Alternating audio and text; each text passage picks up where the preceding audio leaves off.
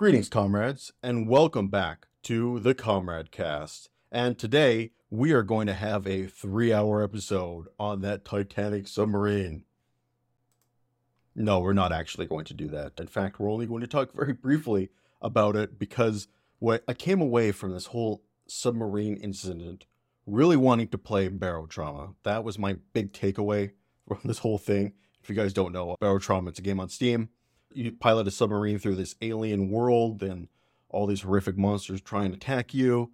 And of course, if you exit the submarine without the appropriate equipment or go too deep, you will suffer a pressurized implosion, which will cause your bones to be cracked and destroyed underneath the pressure, which is where the term barotrauma comes from. And probably what the individuals on that Titanic sub experienced themselves. If you wanted to say it in maybe a more polite and sensitive manner, you might say something like, their insides and their outsides reversed position. Sorry, my dark sense of humor is coming into play once again. I do apologize, but I'm sure part of the reason why that story enthralled me, as it did many of you, is the thought of being crushed in an implosion in a submarine a few kilometers beneath the waves is a terrifying thought which haunts you constantly when you close your eyes. But no, today we will not be spending a bunch of time talking about the submarine. No, today what we're going to be spending a bunch of time talking about is Pride. And as June draws to a close, I have been wanting to get a Pride-themed episode out for the Comrade cast. And as I was building talking points and doing research and coming up with what I was going to say, I just kept coming back to one central question I had in my head over and over and over again, which is, why do conservatives hate Pride so much? I just can't fathom the overwhelming emotion that they have and the overwhelming hatred they have for this month. Here in Berta, there are some places where you go and you wear a pride flag and people will lose their freaking minds. It's crazy. They'll turn red and vibrate and froth at the mouth and it's like they got rabies, the whole 9 yards. It's pretty funny, actually, if it weren't motivated by such despicable hatred. And I just don't get the hatred. It just doesn't make any sense at all. And this hatred really baffles me for two main reasons. The first off being, of course, it's not your life. Why do you care? Leave this person alone. Let them do what they want. Who cares? So there's that whole obvious angle to it. But not only that, this hatred and this anti-LGBTQ crusade that conservatives have going on violates their very own fundamental ideology. And that to me has been a huge point of confusion, because you basically have to violate your own internal principles in order to justify your hatred. There's another reason why I wanted to do this episode, beyond just trying to examining this illogical and mind-baffling hatred. Another reason that I wanted to do this episode is to actually take some time, and we've done this before, and that is really push back on this sort of they're trying to trans the kids conspiracy theory that conservatives are trying to push. I find it particularly vile and particularly disgusting. The reason being that I myself am a parent, and part of the way that they propagate this conspiracy is by touching buttons and sensitive points in any parent's emotional state, by lying to people and getting their emotions riled up. And then once they get their emotions riled up, it gets to the point where people aren't thinking clearly and they don't see reality clearly. So for me, as a parent, I think it is very important for me to stand up and say, no, we don't buy this bullshit. We're not scared of this crap. They're not trying to trans the kids. This is a conspiracy theory on par with flat eartherism or 9/11 trutherism, and you can take your bullshit out of here. If there's anyone I don't want around my kids, it would be these guys. But before we kind of get into that, I want to wheel back a little bit and talk about how a lot of this hatred and rhetoric from the right violates their own ideological precepts. So let's go back here to 2016, and I'm sure you guys remember this picture here. This is a very famous picture from the 2016 campaign Trump holding up a rainbow flag that said LGBTs, and I think that is an S there. Looks like a 5, but I'm pretty sure that's an S for Trump, becoming the first Republican candidate to ever hold a rainbow flag and come out in support of gay marriage and the LGBT plus community in general. However, now, 8 years later, it's very clear that the conservatives and Donald Trump as a political sort of avatar has moved very, very, very far away from this accepting sentiment. But here's the thing, guys, like looking back with hindsight and where we are now, I think this moment where Trump holds up the rainbow flag, the pride flag, is actually the high watermark for conservatives in terms of overall support from the general public they'll probably ever get. Because at the time, I remember seeing this and I started to get a little worried because there's a recipe, I think, for conservatives in general and the Republicans in the United States to continue to have political success and to revitalize their political movement.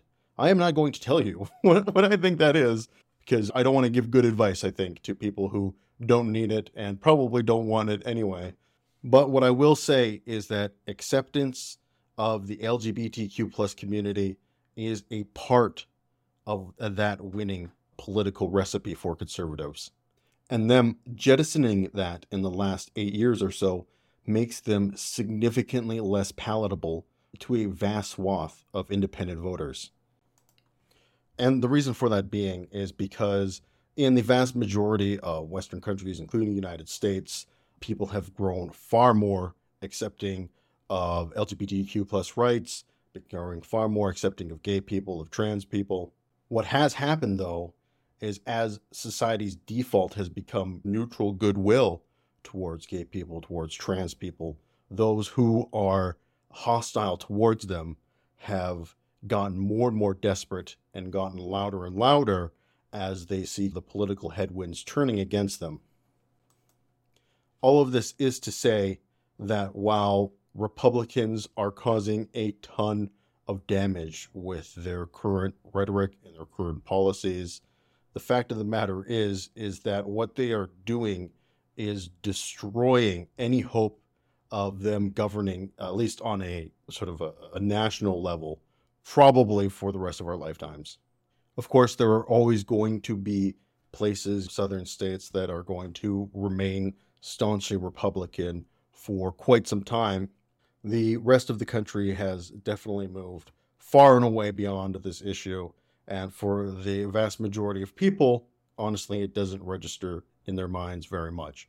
While it is doing a lot of damage to people, it is bad politics. And in the long term, I definitely think that it will damage the Republican Party, probably beyond repair. And here's my hot take of the episode. If people in Western countries are faced with two candidates, one who is extremely woke and another who is extremely socially conservative, people are going to go with the woke candidate 9 times out of 10, maybe 99 times out of 100.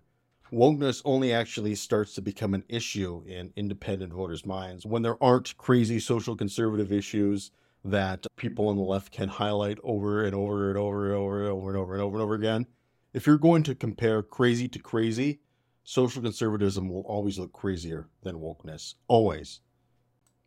Like someone like Matt Walsh thinks that he is a common sense person, but in reality, the majority of the population see him and look at him as a lunatic.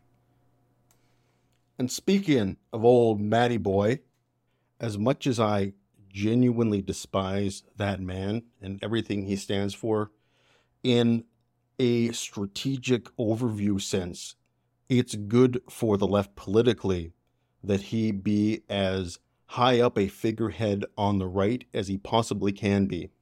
And the reason for that being is that the man is openly an extremist. There's absolutely no argument that you can make that he isn't a goose stepper. The guy openly says he's a fascist. He openly believes he's a goose stepper. And if that guy had his way, he would restrict the freedoms in society to ridiculous authoritarian levels. And having a person as extreme as that represent your political opponent is a good thing in the long term, because his extremism will drive people away from the right, and it's already happening. So if conservatives were smart in a political sense, they would adopt a much more live and let live attitude. And the reason for that being is because the average person has absolutely no inclination to go out and harass gay people or trans people. These issues are not the political prism from which they view the world. This includes, of course, from a more sort of pro-pride and pro-LGBTQ plus perspective. These people aren't coming to Pride Month. They're not coming to parades. They're not coming to events. But at the same time, pride, hatred isn't on their top of mind, right? They're not out there vandalizing pride flags. They're not out there screaming at Target employees.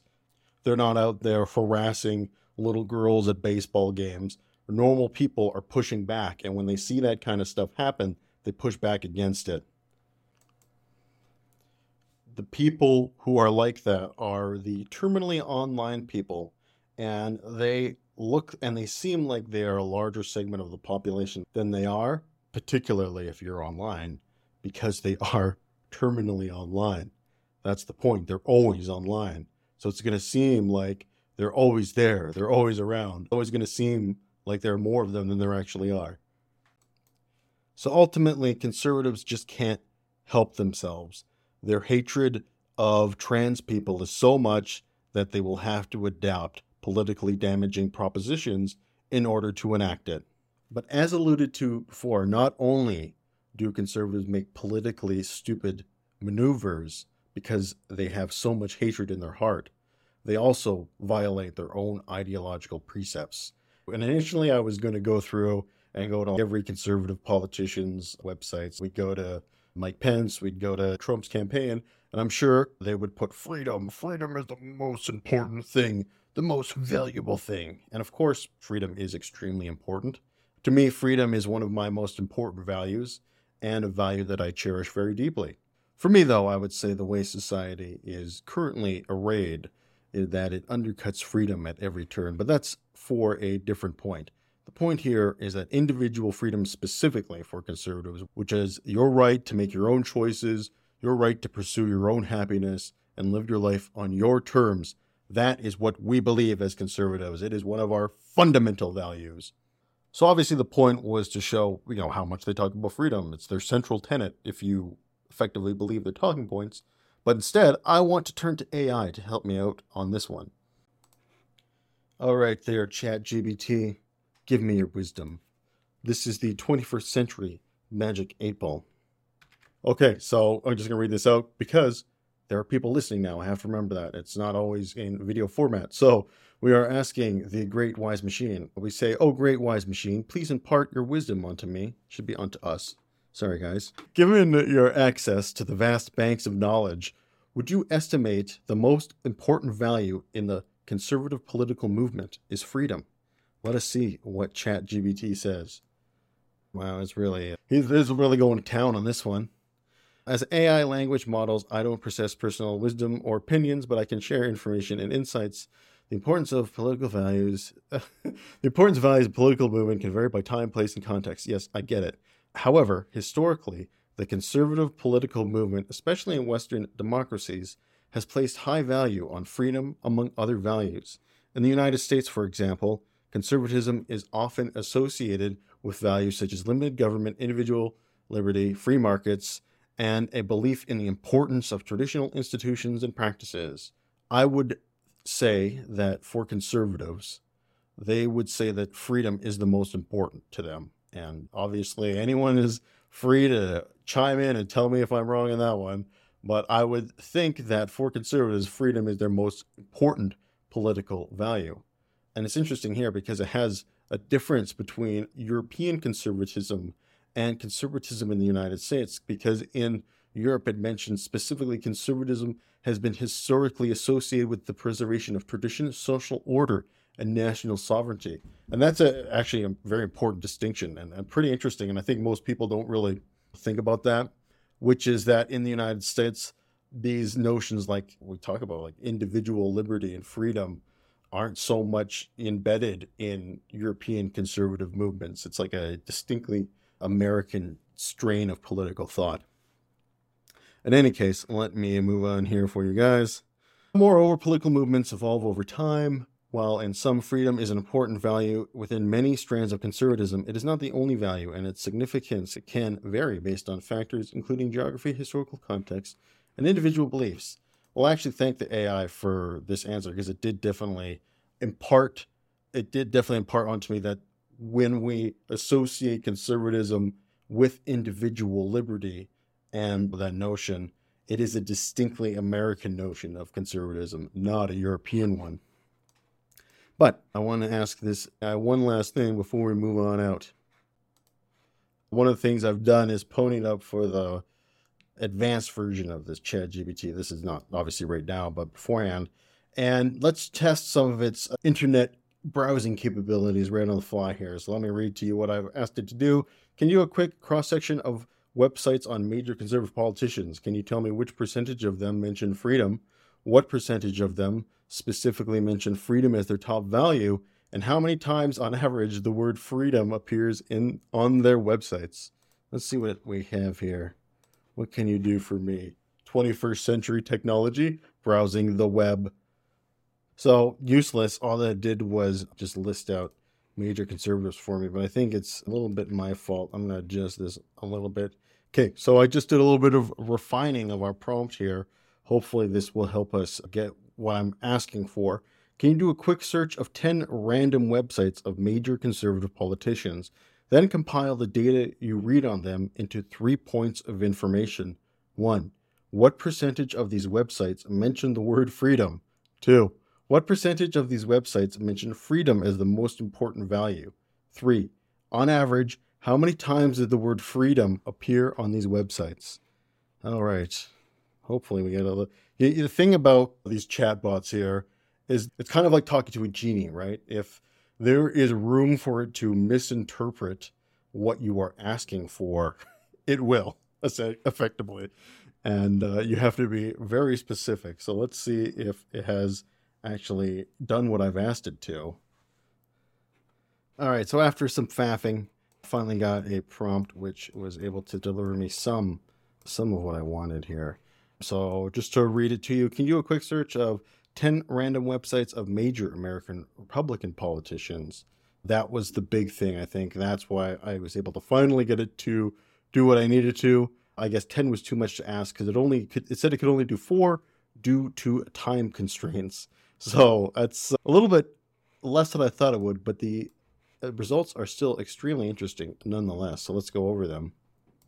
So it says that it looked up Senator Ted Cruz, Marco Rubio, Rand Paul, and Marjorie Taylor Greene. And out of all of them mentioned the word freedom 100%. Although it says, interestingly, none of them explicitly mentioned freedom as the most important value.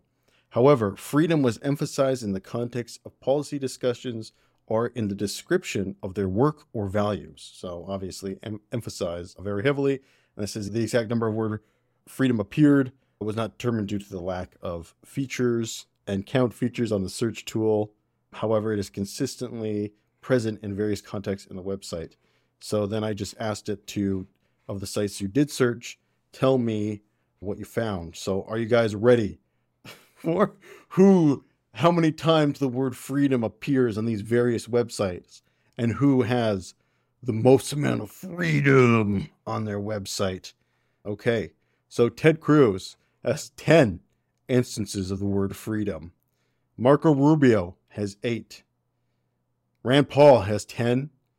And Marjorie Taylor Greene only has 8.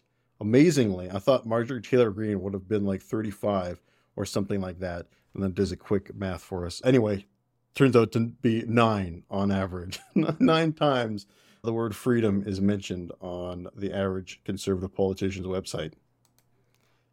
So that was just a fun little exercise for you guys. Just the big takeaway here, obviously, conservatives emphasize freedom. But my whole point here is that particularly when it comes to issues around, it used to be back when I was a kid, around gay marriage, they would jettison this notion of freedom in obviously favoring arguments of tradition. Usually was the argument that they made in terms of gay marriage was marriage, one man, one wife, blah, blah, blah, blah. Obviously, that is ancient history now in our current political context. But they've just really taken the same arguments they used in the 90s and retooled them against trans people for the 2020s.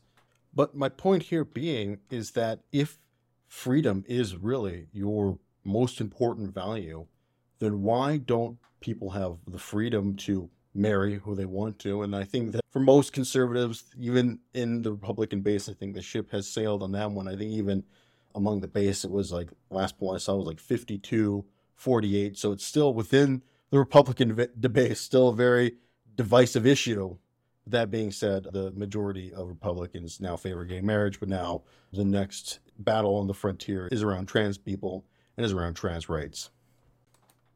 But ultimately, the exact same argument applies to trans people as it did to gay marriage, which is the freedom argument, which is that if an adult chooses to get gender-affirming care, if an adult chooses to transition from one gender to another, why do you care? Why does it matter to you? It's not your life. It impacts you in no way, shape, or form. The only time that it may impact you is when you encounter a trans person in real life and you might have to use their preferred pronouns when presented with them. And it's not even a question of have to. It's just what is polite in our society? What is common decency? What is common respect? There's this idea that left-wing people want people thrown in re-education camps if they misgender people. It's totally ridiculous, total nonsense. It's just an extremely rude and disrespectful thing to do to somebody. And if you do it to somebody, don't be surprised when people call you out for being rude and disrespectful. My wife, for example, she has what you, I guess, could call a dead name, where she officially changed her first name, not just her last name when we got married, but when we got married, she also changed officially her first name from what it used to be. It used to be a more Indian sounding version of her name, and then she officially changed it to a more anglicized version because that was what she identified with, and that is what everyone had called her, and that was the name that she vastly preferred. And everyone, including her parents, were calling her by her anglicized name. So she got to the point where she just hated seeing her old Indian name on like official documents and stuff like that. So when she got her name changed over after the marriage, she changed both her names at the same time, both her first and last name simultaneously. So now her old Indian name no longer appears on any documents or anything like that. It's now just her new name, her preferential name. And at this point, there is literally no other reason to refer to my wife by her old name, by her dead name, other than if you were trying to disrespect her or trying to hurt her or trying to insult her. Because she vastly prefers her English name, her anglicized name, over her Indian one. And it's similar, I would imagine, for a trans person, except more powerful, because for my wife, it was a name that represented a cultural identity. But for a trans person, obviously, the name represents and affirms your gender identity. So there's no reason you'd ever refer to a trans person by their dead name unless you were deliberately trying to disrespect them, unless you were deliberately trying to hurt them. There's no way you can dead name in good faith. So yeah, people have the freedom to change their name in our society. Turns out it's a pretty normal thing, and a thing that the overwhelming majority of people out there respect. But for conservatives, that freedom is too far. I could keep coming up with examples, but it would just be saying the same thing over and over and over again, which is that conservatives violate their own ideological precepts in order to justify and propagate their hatred. And now I would like to move into the last topic of the episode today. We are going to talk about the absolute hysteria and mania that has bubbled forth around trans people. because I am sure that at the end of the day, that when it comes to it, most conservatives probably say something along the lines of they hate Pride or they hate Pride Month because it's being forced on them, or more to the point here, being forced on their children. And we know that this is pure delusion, that every time that they have been asked to present some sort of evidence in regards to what they like to call grooming or trans people somehow hurting kids or being sexual predators or any other nonsense they want to dream up of, they can never find it. It's never there. What usually ends up happening, and I've had this happen to me personally in my life, having this argument face to face with people, which is that they will come up with something like, my wife's friend's a teacher, and they say that this kind of transing of the kids is happening in schools or something like that. And let me tell you guys something. Here's a tip. Nothing will piss off a conservative more than dismissing their anecdotal evidence, because they got nothing, right? They got nothing once you just dismiss it. And at the time, I basically told the guy, yeah, I don't believe you. I don't think that actually happened. I think you just made that up or heard it on Joe Rogan or something like that. And oh my God, did he get trigged? Because here's the thing about anecdotal evidence. It is destroyed on so many levels so easily. And like, if you're ever arguing, this is one thing that conservatives, they really love anecdotal evidence. And I like to attack anecdotal evidence on its core rather than try and engage with it, because one of the ways that anecdotal evidence becomes so weak is it's effectively rendered null and void by anecdotal evidence of the opposing perspective. For example, I could have said something like in that instance that, well, my wife's friend is also a teacher, and she says that it isn't happening. So which one are we going to believe? Which, of course, brings us to an impasse, because you just have to basically play he said, she said, whose anecdotal evidence has the most amount of weight. Then, of course, there's the fact that anecdotal evidence is really just hearsay, right? Not going to be able to convict somebody of a crime based on anecdotal evidence, right? What anecdotal evidence is it is the jumping off point for an actual investigation to gather real evidence, right? Do you guys remember when old Joe on his podcast, what was it, 6 months ago or something like that, he brought up this story about a litter box being like installed in one of the bathrooms in the school. And his reasoning for this was that he heard it from his wife's friend who's a teacher, so this must be true. And what happened is this started off in an actual investigation in these Texas school systems and these Texas schools to see, is this actually happening? Is there any evidence of this litter box being in school bathrooms? And of course, they found nothing. Nothing was turned up. Turned out it was all just a nonsense story that people like to spread around to validate their own worldviews. The anecdotal evidence was the springboard for the actual investigation, which in turn couldn't find any real evidence. But I want to get back here to the children, because somebody's got to think about them, right? Because this is one of the favorite arguments that the conservatives love to deploy. When somebody, please think about the children. And it's really tough, like, not to laugh at the absurdity of this whole thing. Because, of course, we had that whole brouhaha, kerfuffle, whatever you want to say, controversy regarding the LA Dodgers. If you guys don't know, real brief cliff notes, they hired, I'm not exactly sure in entirely what capacity and for how long and for when, but effectively they hired for a promotion. I believe they're drag queens that dress as nuns and stuff like that. And this upset people in the Catholic community. And then they go out, they do these like chants, oh, protect our children, protect our children. And it's like, bruh, really? Really? Because let me tell you something. If I'm in a situation where I have two people who are going to watch my kids, one is a priest and the other is a drag queen. If you actually care about your kids, you're going to choose the drag queen every single time, because the drag queen doesn't have a very long and documented history of child sex abuse, probably at this point numbering in the hundreds of thousands, maybe millions of children. It's just wild to me how little self-awareness these people have, or at least how willfully ignorant they are of the issues within their own temple. Maybe you ought to quote one of your boys, clean your room before you start to criticize other people. But anyway, here's the thing, right? And here's another personal conversation I had with somebody about this issue once, and they come to me, and they're like, "What are you gonna do if your kid comes to you one day and his daddy, I think that I'm a boy. What are you gonna do about that? What are you gonna say?" And what I'm going to say is that if I'm in that position where I haven't noticed the indicators that my child is questioning their gender long before they've actually come to me and said it, then I've really failed as a parent.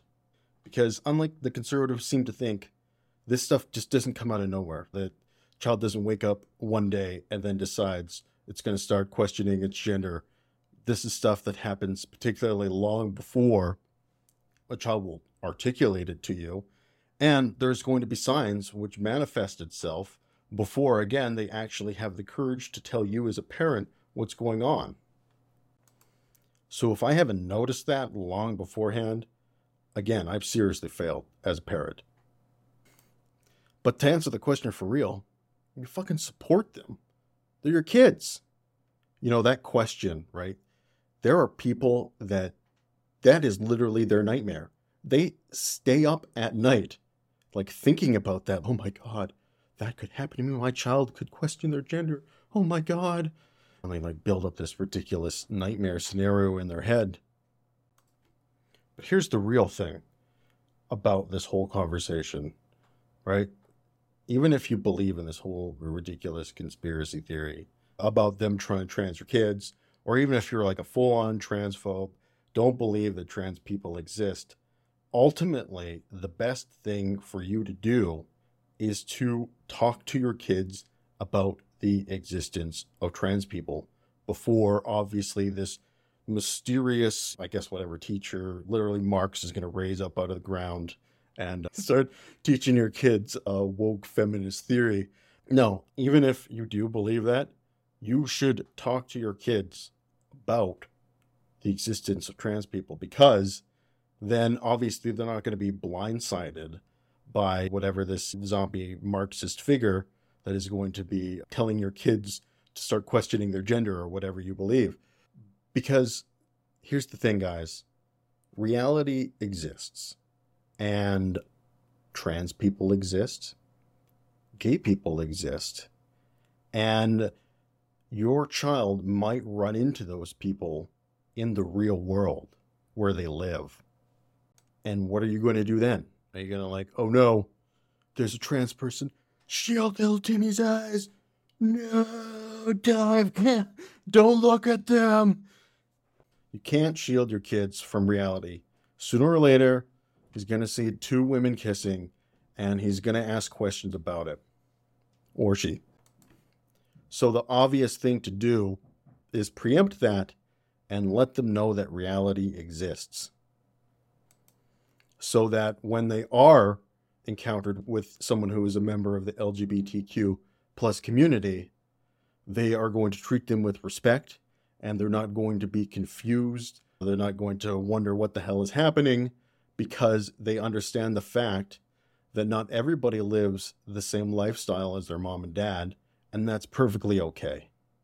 Let's say my child, like, I've completely, totally dropped the ball here, and all of a sudden my kid blindsides me with this question that they're questioning their gender. Here's what you don't do if you are one of these Matt Walsh types. You don't freak the fuck out and be like, no, you're a girl, you're a man. Because not only are you probably going to traumatize your kid, they're going to learn that if they want to ever get a reaction out of you, because let me tell you guys, kids like to get reactions out of their parents, even if it's a negative one.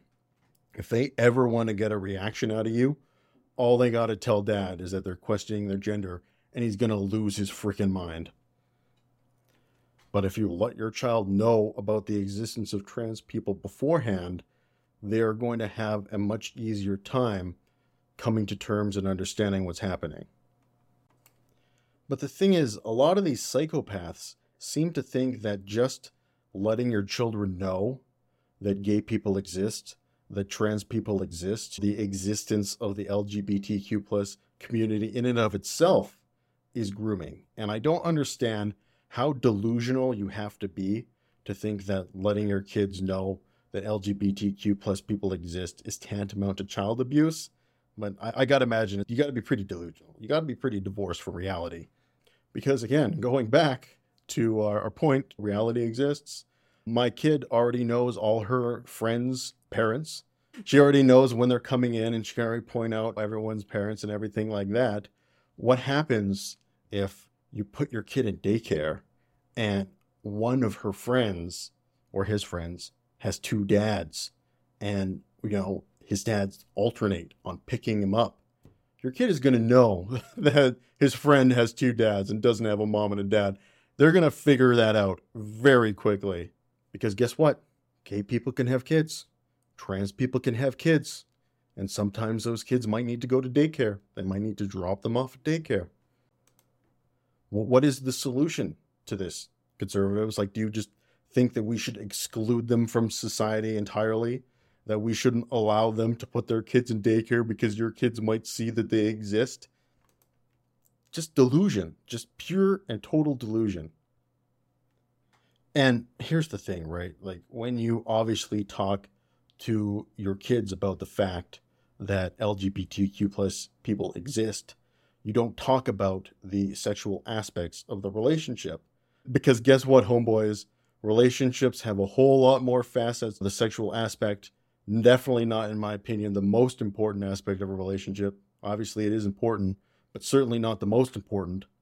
A lot of relationships are bonded on common goals and common values and a love for one another, not just a sexual attraction.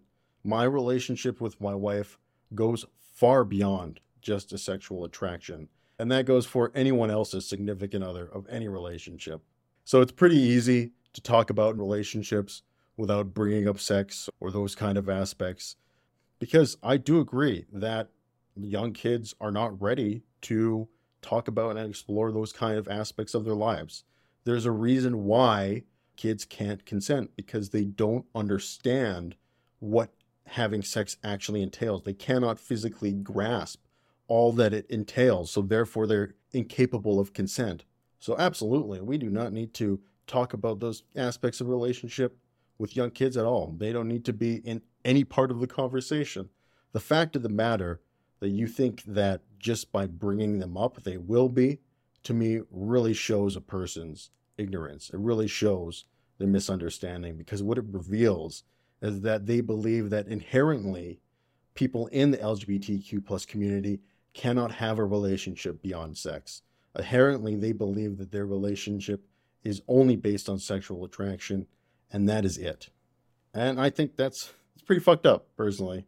I was talking to someone on why they think that their kids shouldn't know that trans people exist. And it was vibes, really. I just don't think kids should know about that stuff or need to know about that stuff.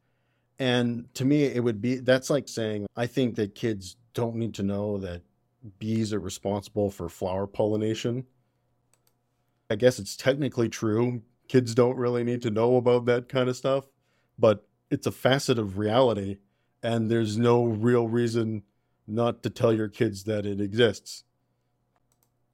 And obviously he has the right to tell his kids whatever he wants. I just think that it's weird not to let someone know about reality. It seems like you're ill-equipping them to deal with the world that they're going to be thrust into at some point in their lives. So anyway, that's it for me. Anyway, that's it for this topic. There is a lot more that I could say, but I realize that I'm going long as it is, and I'm getting quite hungry. But anyway, Matt Walsh, stay the fuck away from my kids, and let's move into our feel-good story.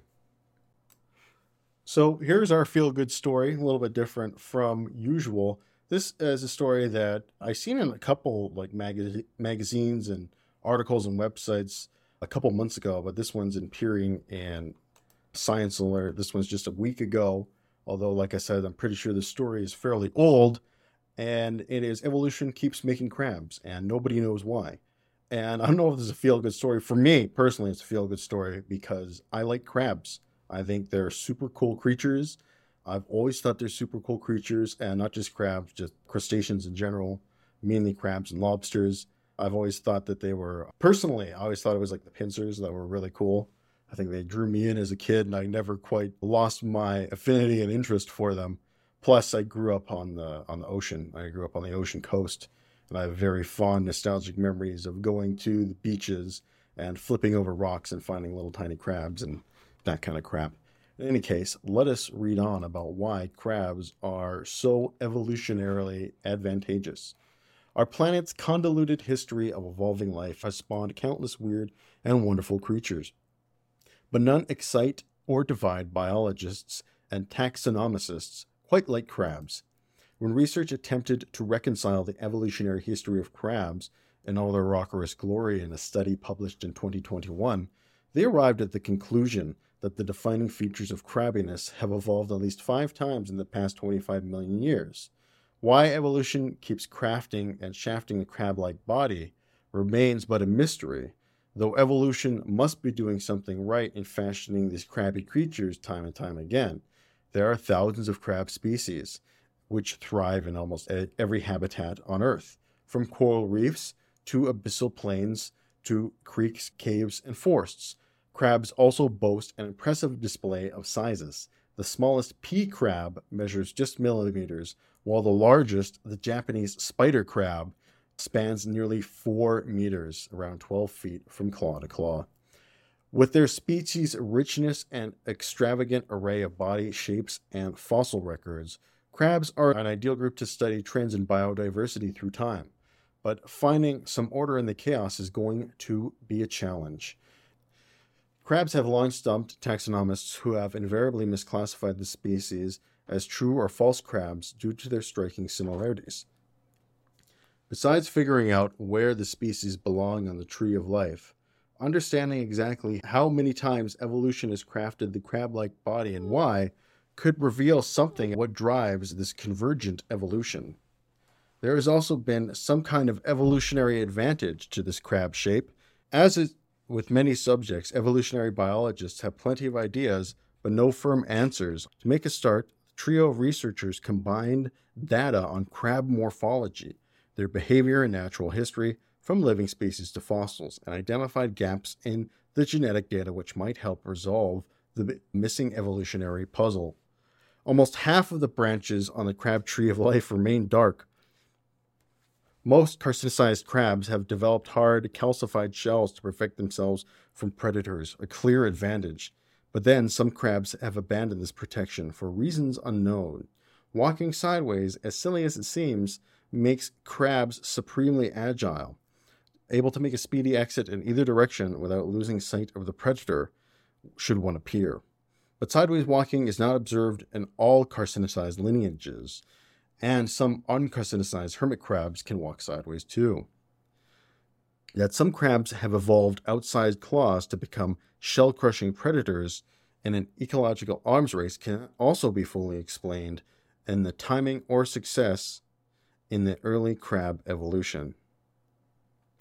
Like with anything in science, nothing is ever settled, and evolution will only continue along on its merry way. Though with increasing amounts of genetic information on living and fossilized crab species, rest assured, taxonomists are steadily piecing together what makes a crab a crab. This will allow us to resolve multiple origins and losses of crab body forms through time and identify the timing and origin of key evolutionary novelties. More than that, studying crabs provides tantalizing prospect for evolutionary sleuths. Blah, blah, blah, blah, blah. Okay, so yeah. Crab evolution is cool because it goes back a long way in our biological history, and lots of different types of crabs existed. It seems to be a very clearly successful evolutionary body type. And due to this fact, lots of different variations exist and have existed for a long time. One of nature's most successful body types. And that's cool by me. Like I said, I like crabs. Crabs are cool. They also make me think of Kenshi and the crab raiders who are obsessed with crabs. I understand their obsession. They're cool little critters, and they taste freaking delicious too. But one of the things I should have found the other one I was reading, it was on a different site besides this one, because it had a little bit more in terms of what the actual advantages of the crab bodies are. One thing that they mentioned is like the round body. It's more advantageous in comparison to a lobster. So crabs are the superior crustacean, in my opinion, both in terms of taste and evolutionary biology, because the tail kind of useless. Whereas without the tail, the crab is able to be much more agile and has a lot less surface area for someone to attack it on. Plus, they can regenerate limbs, which is just freaking awesome. Anyway, enough about crabs. Really, I just wanted to have an excuse to talk about crabs in an episode. So that's why I chose this story. So with that, I've gone way over time, guys, and I am also getting to be extremely hungry. So I'm going to have to wrap it up. And I want to thank you guys for watching. But this has been the Comrade. Signing off for now, and until next time, you guys take care.